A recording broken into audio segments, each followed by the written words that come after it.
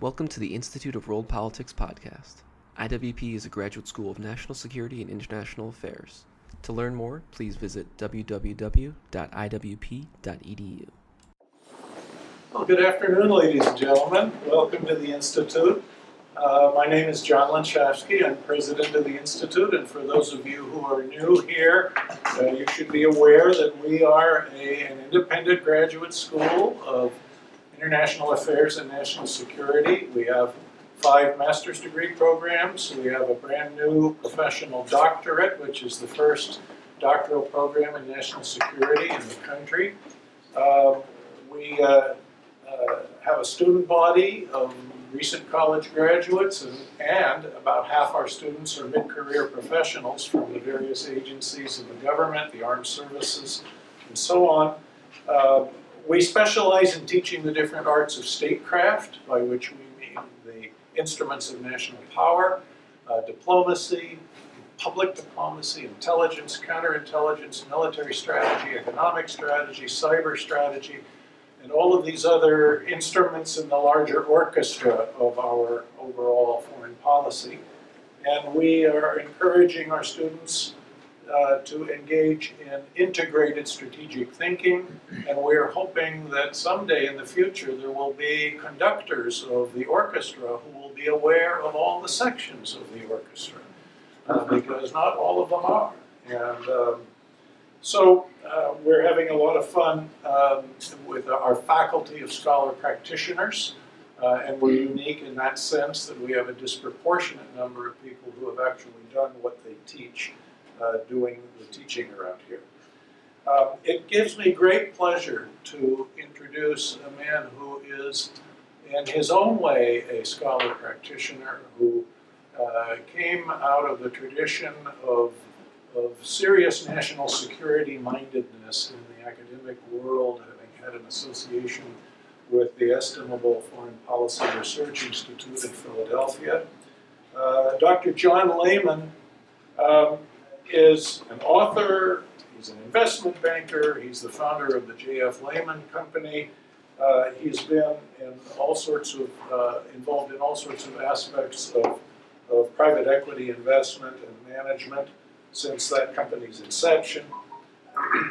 What is particularly special about John for me and many of us on the faculty is that he was our colleague in the Reagan administration, having served as an incredibly dynamic Secretary of the Navy from 1981 to 1987, where he was responsible for managing over 1 million people, a budget close to $100 billion,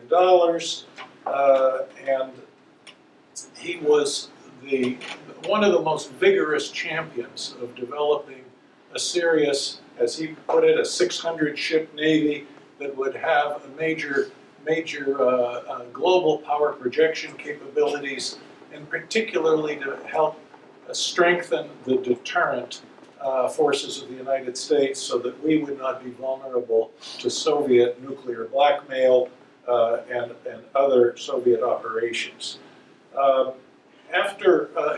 Prior to that, and maybe even a little bit after, Dr. Lehman was president of the aerospace consulting company, the Abington Corporation. He has served as a delegate to the Mutual and Balanced Force Reduction negotiations. He was deputy director of the Arms Control and Disarmament Agency, and he served as a senior NSC staff member under Dr. Henry Kissinger's NSC staff. He was also a member of the 9/11 Commission, and he flew various tactical aircraft as a member of the U.S. Naval Reserve. There's a lot more I could say about him, but he has the important things to say. John, we're honored that you would come and visit us, and he's a member of our advisory board here too. So thank you so much. This is, again, a real pleasure to be back, and a real pleasure to talk about my new book. And that's why I'm here, and I want to tell you why I wrote this book. I wrote it because nobody else did. And I got increasingly frustrated at the fact that the accepted wisdom has become, over the years, that Mr. Gorbachev deserves all the credit for the end of the Cold War, and that the Soviet Union would have crumbled anyway. The economy was such a basket case. And certainly Ronald Reagan had nothing to do with it, and of course the Navy had nothing to do with it. Well, of course, these things are just not true, and the reality is that we'd still be in the Cold War if it weren't for Ronald Reagan and the way he rallied the West to recognize the huge advantages that were inherent in our governmental system in the West. And not only that, but the realities of geography. It was quite an interesting phenomenon that someday somebody will write about, not me. But the fact is that here was the world's greatest peacetime alliance in NATO that was in control of the strongest economies that the world has ever seen, the most creative peoples, and the NATO alliance had command of the seas by geography. If you look at a map, our adversary, the Soviet Union, is a landlocked Eurasian power on the Eurasian central world island and surrounded by the world's oceans. But they have no warm water ports, and most of their land is above the 50th parallel. They had bad agriculture, surprisingly few natural resources, no warm water ports, yet they were utterly dependent on the West for food, for agricultural products, and for many other things. Yet, by the 70s, NATO had lost its confidence. NATO had become almost defeatist because they had been faced, it had settled in that the central front of Europe, where the land balance was most visible, the Soviet Union had 180 divisions active duty, and most NATO could generate on a peacetime basis was 40. And so the argument had become in NATO councils that not how do we win, but how long will it take us to lose? Literally, those were the internal debates. It was all about how can we delay them from getting to the channel. The optimists said we could delay them 3 weeks before we have to go nuclear. And the pessimists said in a week they'll be at the English Channel. Well, then the strategy became flexible response, which was a mutual suicide pact. We were going to go nuclear. Since we weren't going to match the land forces and the North German plain favored in the geography, the offensive motorized infantry and armored divisions of the Warsaw Pact, and so we would have to go nuclear. Well, the Russians, not surprisingly, did not see any difference between tactical and strategic nuclear weapons, because for them, any nuclear weapon landing in the Western Soviet Union was very strategic. And yet we deluded ourselves to think that that would stop them from using conventional weapons. And increasingly, Brezhnev and the Soviet leadership realized that it wasn't deterring. It was not going to deter them. And so they were able to start translating their huge imbalance in land forces into invading Czechoslovakia, going into Afghanistan, sending support and advisors into Central America and into El Salvador and the Sandinistas, not to mention Cuba. they were very much on the march, and they bragged about it. They declared the Brezhnev Doctrine. It is the Soviets' right to go into any country that threatened socialism. And not a word in NATO councils about the advantages that NATO had. It was, if you were, some of you, most of you here, are way too young to remember this, but the media at the time, and except for islands of real intellectual rigor like the current Institute for World Politics, were writing learned tomes about how we had to accommodate with the Soviets. They really had a better medical system for all. They had better education. They were able to deploy this huge military capability with only, and this was the CIA's estimate, national estimate, with only 7 to 8% of their GDP. They were able to deploy a 1,700 ship fleet and this massive land imbalance.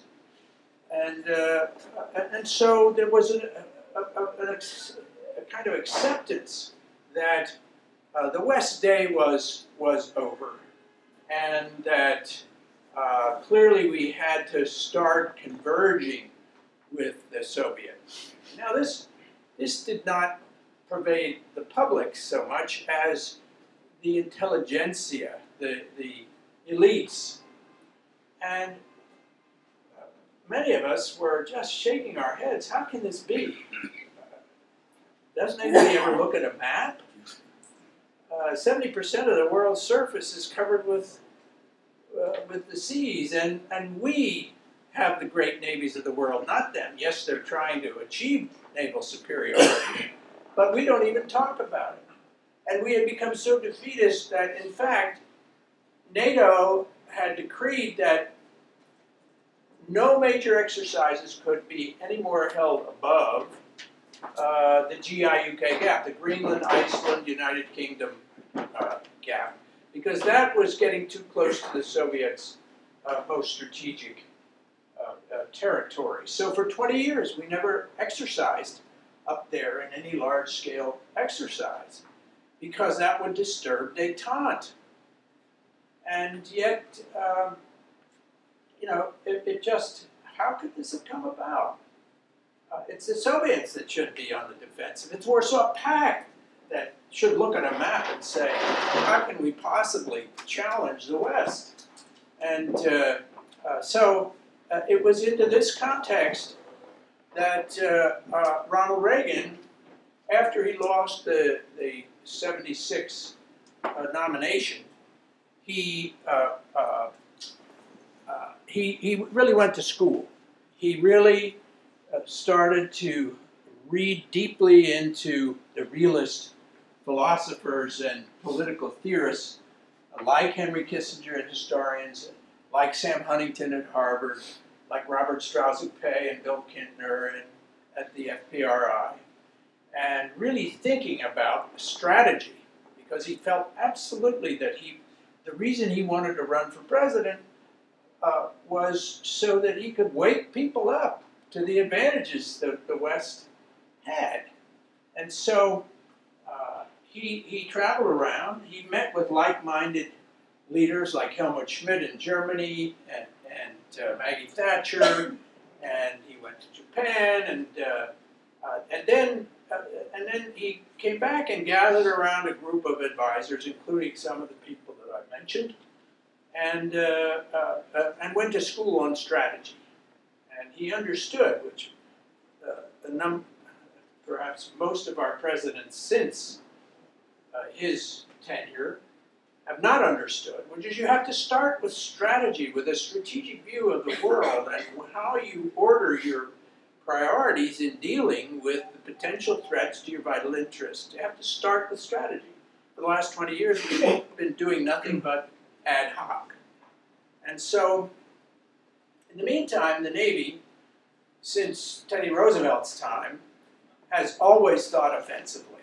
It has been the belief since Mahan's Alfred Thayer Mahan's books, which Mahan was Teddy Roosevelt's greatest advisor. And since that time, the Navy has only thought in terms of offense. The only defense is offense and maneuver.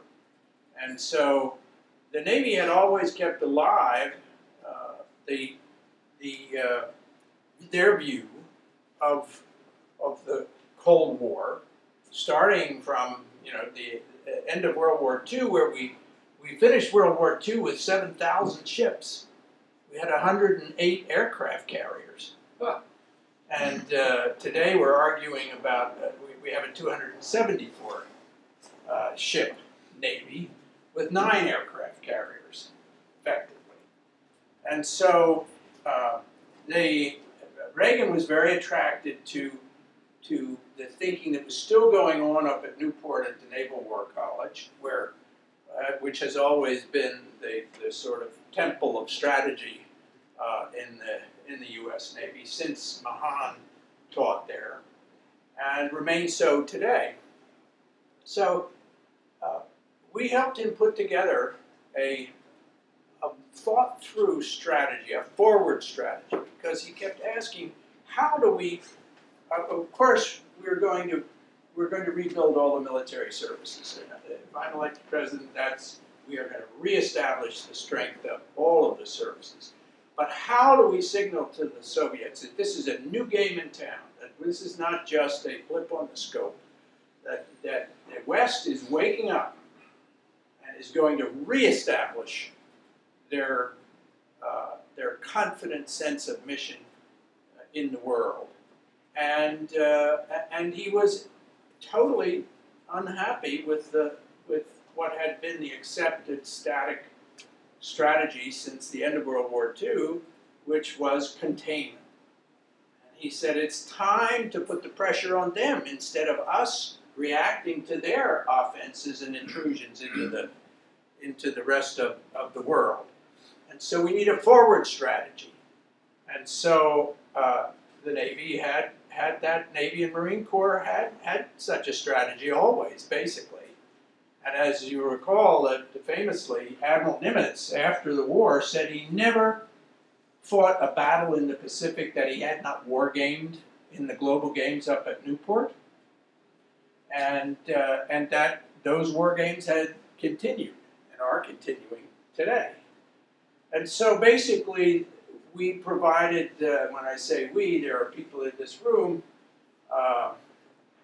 associated with the Institute who were part of that group that helped to fashion the strategy, and not only it's not as an armchair issue, but as an operational, immediately executable strategy to reassert naval, maritime supremacy and deterrence while rebuilding all of the services. And at one of the meetings during the transition after he had been reelected, he asked us, but what can we do right away? I don't want to wait. We had part of building the 600-ship Navy, there were some skeptics that thought it would take 20 years. And while we told him that no, we can reactivate battleships, we can reactivate some still very good destroyers and cruisers, and we can start implementing a real competition and start building right away so that we can build a 600-ship Navy, if not in your first term, certainly midway through your second term. You don't have to wait 30 years like all the skeptics say. But more important, we can give you an option right away in your first year in office to show there's a new game in town. And so what we did is NATO had since World War II really been doing these exercises, multi-ship exercises, practicing interoperability, the Royal Navy, the U.S. Navy, Royal Navy, Dutch Navy, German Navy, Norwegian Navy, and every year they went on exercises all the way from the American Atlantic coast through the Mediterranean. And so we said what we can do is we've got, all of the, we vary from 120 to 200 ships every year with all the NATO navies. And we can, instead of just doing the normal exercises, which nobody pays any attention to, we can turn left and go north and go up into the Norwegian Sea and around the Norwegian Cape. And we can run practice mirror image strikes right up to the Soviet border and show them that there's nothing they can do about it. They cannot stop us. And we can do the same thing in the Pacific. Although it will take us another year to get the Pacific Fleet in such a position because we don't have the NATO navies, but we can do it next year there. But right now, this year, we can show that this is a totally new strategy, and most importantly, to prove to them that they cannot deal with it.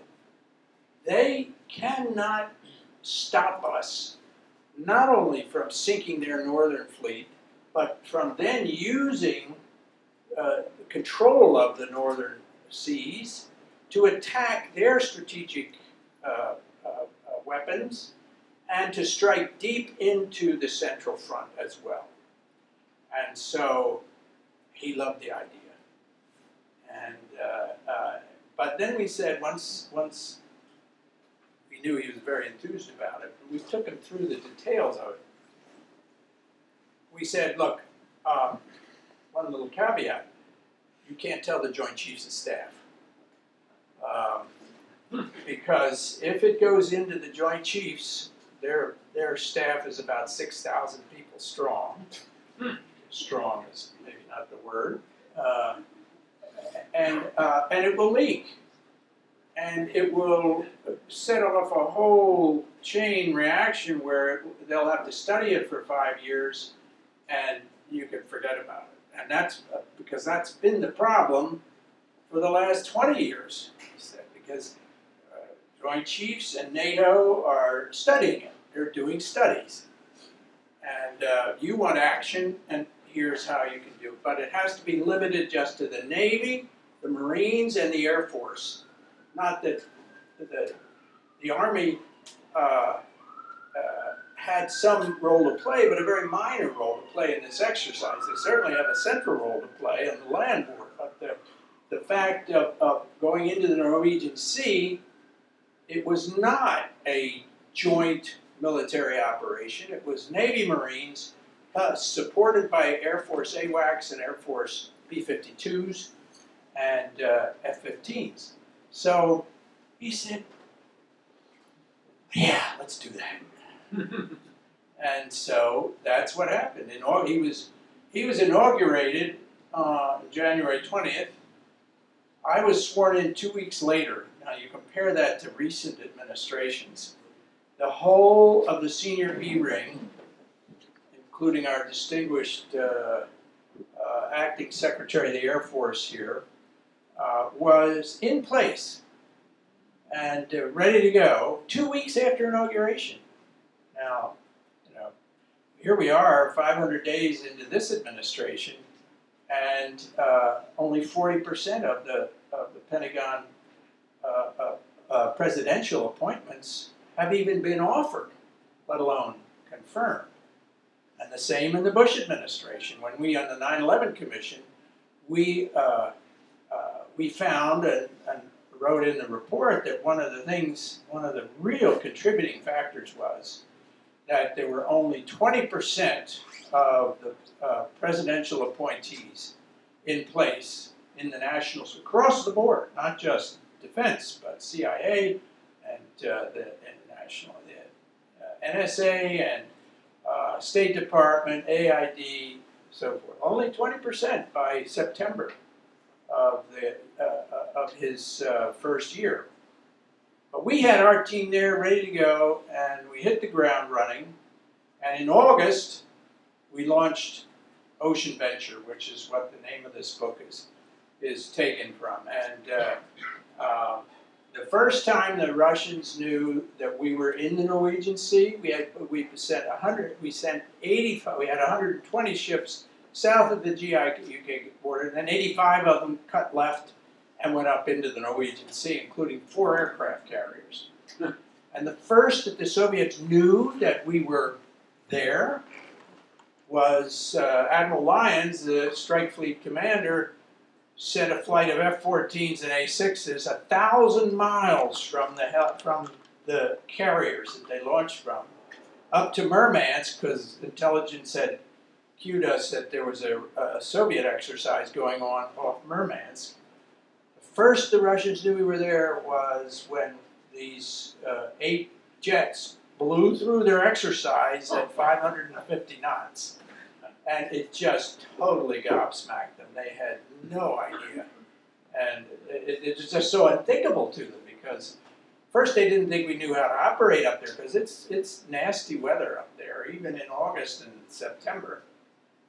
And so a little anecdote. It was very tense because the naysayers in the Navy, and there were some, said, in the past, in the Cold War, the Russians have shot down Air Force surveillance aircraft, Navy surveillance aircraft, for far less provocation than this. So we must, this could set off World War III, which was baloney, because we were reading their mail and their most sensitive communications, and we knew what the reaction was when it came and would have been under their own rules of engagement. But nevertheless, there was a certain amount of tension. And as soon as they knew we were up there, they launched everything, bears, bisons, badgers, all the ships they had available, submarines, they all came out to look for the carriers. And the first one that came around the Cape, we had 2 F-14s intercepted just north of the North Cape. And it was a big Tu-95, and they have blisters, waist blisters, and are mainly used for surveillance, but they also have a 21 millimeter cannon that they can put into the blister. So the rules of engagement were if you see the crew starting to mount that 21 millimeter, immediately do a split S and get out of there right away. You do not want a shooting incident. So the F-14 pilot said when they did the intercept and then pulled back to fly right off the port wing, and he said there is activity in the waist blister, and this is they look like they're serious. And so the admiral was actually on the comm, which was very unusual, but it was a very sort of obviously sensitive situation. And get out of there immediately if there's any indication they're mounting the gun. So then there's a silence, and then the F-14 pilot said, they have not mounted a gun. They have just pasted this month's Playmate of the Month on the plexiglass. So that relieved the tension a bit. But to make a long story short, and I'd like to leave time for as much questions for as long as you would like. We did these exercises. They got better and better every year.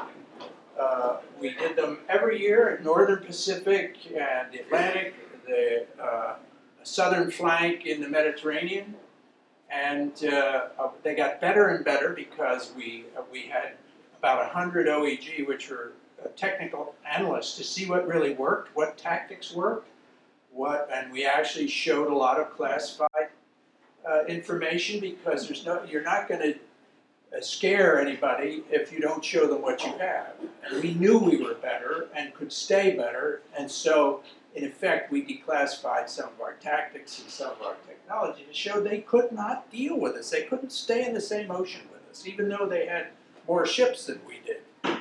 And so, we take the lessons learned from each exercise, go back up to Newport, and run them through the war games. We had global war games, same room that Nimitz did it in the 30s, and same room that they're doing it now, but a little better technology, and come up with good ideas to refine them, discard what didn't work, and use these new ideas, put them into the next year's exercise. So we got better and better, and they got more and more demoralized because they couldn't cope with this. Ultimately, in 85 and 86, we put the carriers into the fjords, into the Norway fjords. And everybody, including a lot of naysayers, including everybody in the Pentagon, said, you can't do that. You can't operate an air wing in the fjords. There are 3,000-foot mountains on both sides. It's too narrow. You get willy-waws and you get snow squalls all the time. There are weird currents, blah, blah, blah, all of which is true. But we knew that we could do it. Now, I flew on every one of these exercises just to make sure that I didn't have to wait till it filtered through 7 layers of commands. And it's the scariest flying I've ever done, really, because the weather was foul. There were really snowstorms, and it was even worse in the northern Pacific. The sailors often had to climb up the mast with a hammer to knock the ice off the revolving so that radars could revolve, and it was it's rough. And the carriers, I remember once breaking out about 1,000 feet behind the carrier to land, and it's pure white. They're easy to pick out once you get out of the clouds because there was snow on the deck, covering the deck. But there was like a 3,000-foot, looked like a cliff right in front of the carrier.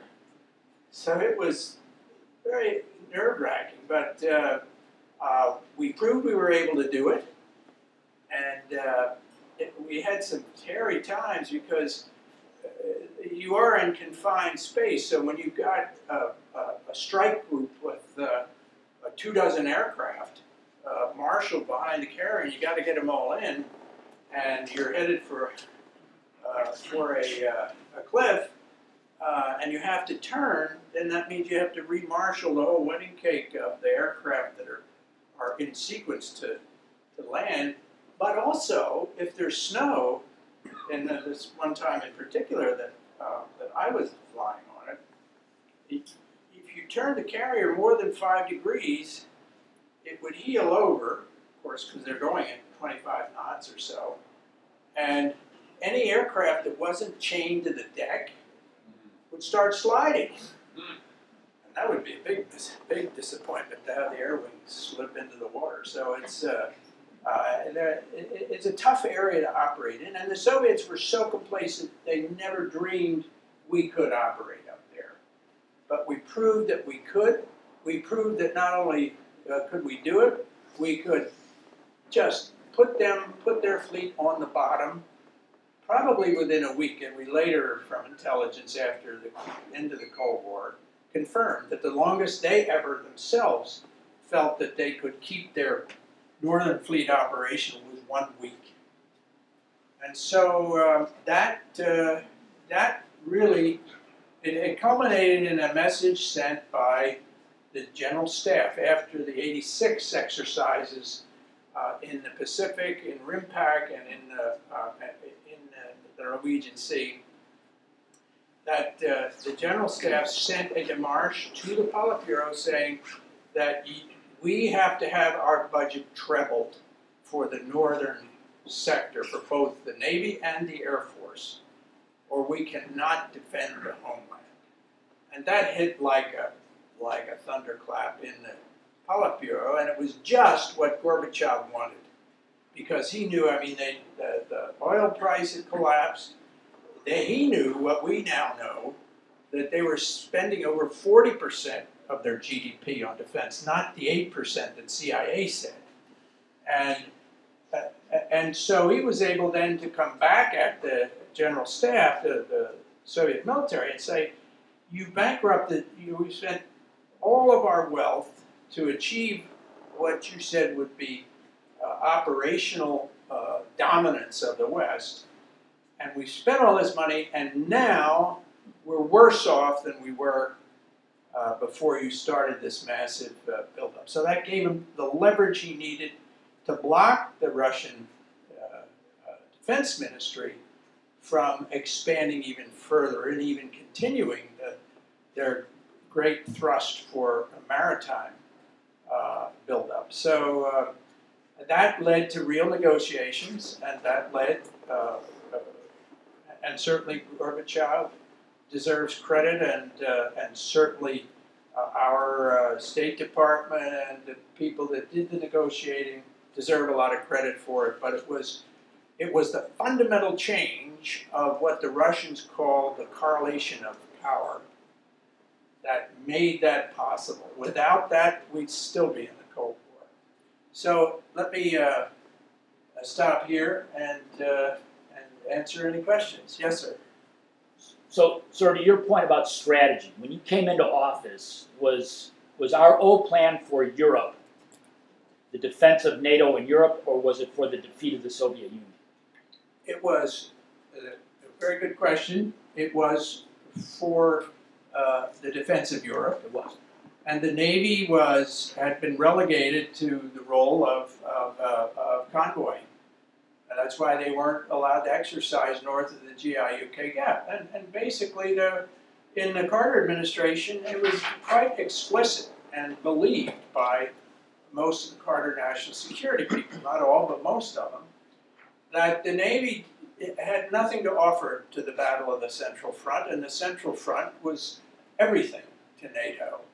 And so wasting money on aircraft carriers and more attack subs and anything offensive was a total waste of money. The funding should be shifted to the land battle. And that was official policy for really more than 4 years, because it really started with the Watergate Congress in '74. And the Navy was, it's just like what's happened the last 10 years with sequester. Starved of spare parts. They froze the pay of everybody. So when in the squadron that I was in down at Oceana, we had a bus every Friday to take the wives of the enlisted men over to Hampton to get their food stamps. They were all eligible for welfare, all of them. And that's because if you recall, in those days, the inflation got up to 18%, yet their military pay had been frozen for almost 5 years. Ty was one of the guys that got it unfrozen, so that was that really was a strategy that's hard to, it's hard to believe that was the established strategy, and so it's kind of all going into the memory hole, which is one of the reasons why I wrote this book. Yes, sir. John, you mentioned negotiations right at the end. And as you know, I come from an arms control background. Where did SALT start, INF, Peacekeeper, SDI, and the like fit into the strategy you described? Well, I think probably you could answer that question. I know it was a rhetorical question you're asking, because it was kept alive in the Arms Control Agency and in state, especially by Paul Nitze, who led the group of very good, realistic strategists who understood the process and could see the opportunity. SALT started in the defeatist days as a way to just accept the reality of what was there. The Soviets, the first SALT 1 was agreed to because the argument went, well, we don't have any new missiles in production, and the Russians have 3 in production, so And yes, they have a 2-to-1 majority advantage over us in strategic weapons, but all this does is, we don't have any leverage, because this is the post-Vietnam,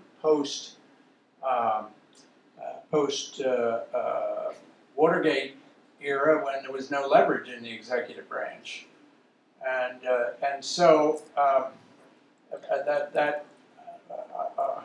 that's worth, I'm sure there's a whole course on that here at the Institute, that period of 74 through 80, where SALT was the key argument, because after SALT 1, SALT 2 was negotiated, and then really never, that was back in the days when the executive branch really believed such treaties had to be submitted to the Senate for confirmation. They don't do that anymore, but that SALT 2 was kind of went into the abyss when they sent it to the Senate. There was no wish to confirm that bad treaty, because again, it was a one-sided treaty that would have killed the Tomahawk missile, for instance. A lot of the weapon systems that were essential to the future of the Navy were put under strict limits, and yet the Soviet missiles and the backfire bomber was left out of it. So it was a bad deal. But in the Reagan administration, first of all, Ronald Reagan truly believed what he said in '77 when asked what his Cold War strategy would be. He said, well, it's very straightforward. We win and they lose. But he believed firmly that we could win without conflict, without military conflict. And so he was always ready, when the time came, to negotiate, and to negotiate a fair reduction in arms, which he believed in. And when the first proposals were way out of line, i.e., disarm the Navy first and give up Star Wars. It's interesting. Star Wars came out of a Psy-War program that Bill Casey was the main author of, but that Reagan loved, and Reagan came to believe in it as a real program. And because he believed in it, the Russians believed, Soviets believed in it. And so they demanded at Reykjavik giving up Star Wars along with the Navy reduction proposals. And Reagan basically told them to go pound sand and came home. And that led then to more realistic disarmament proposals. So it's a great story in itself, but you could write that book better than I.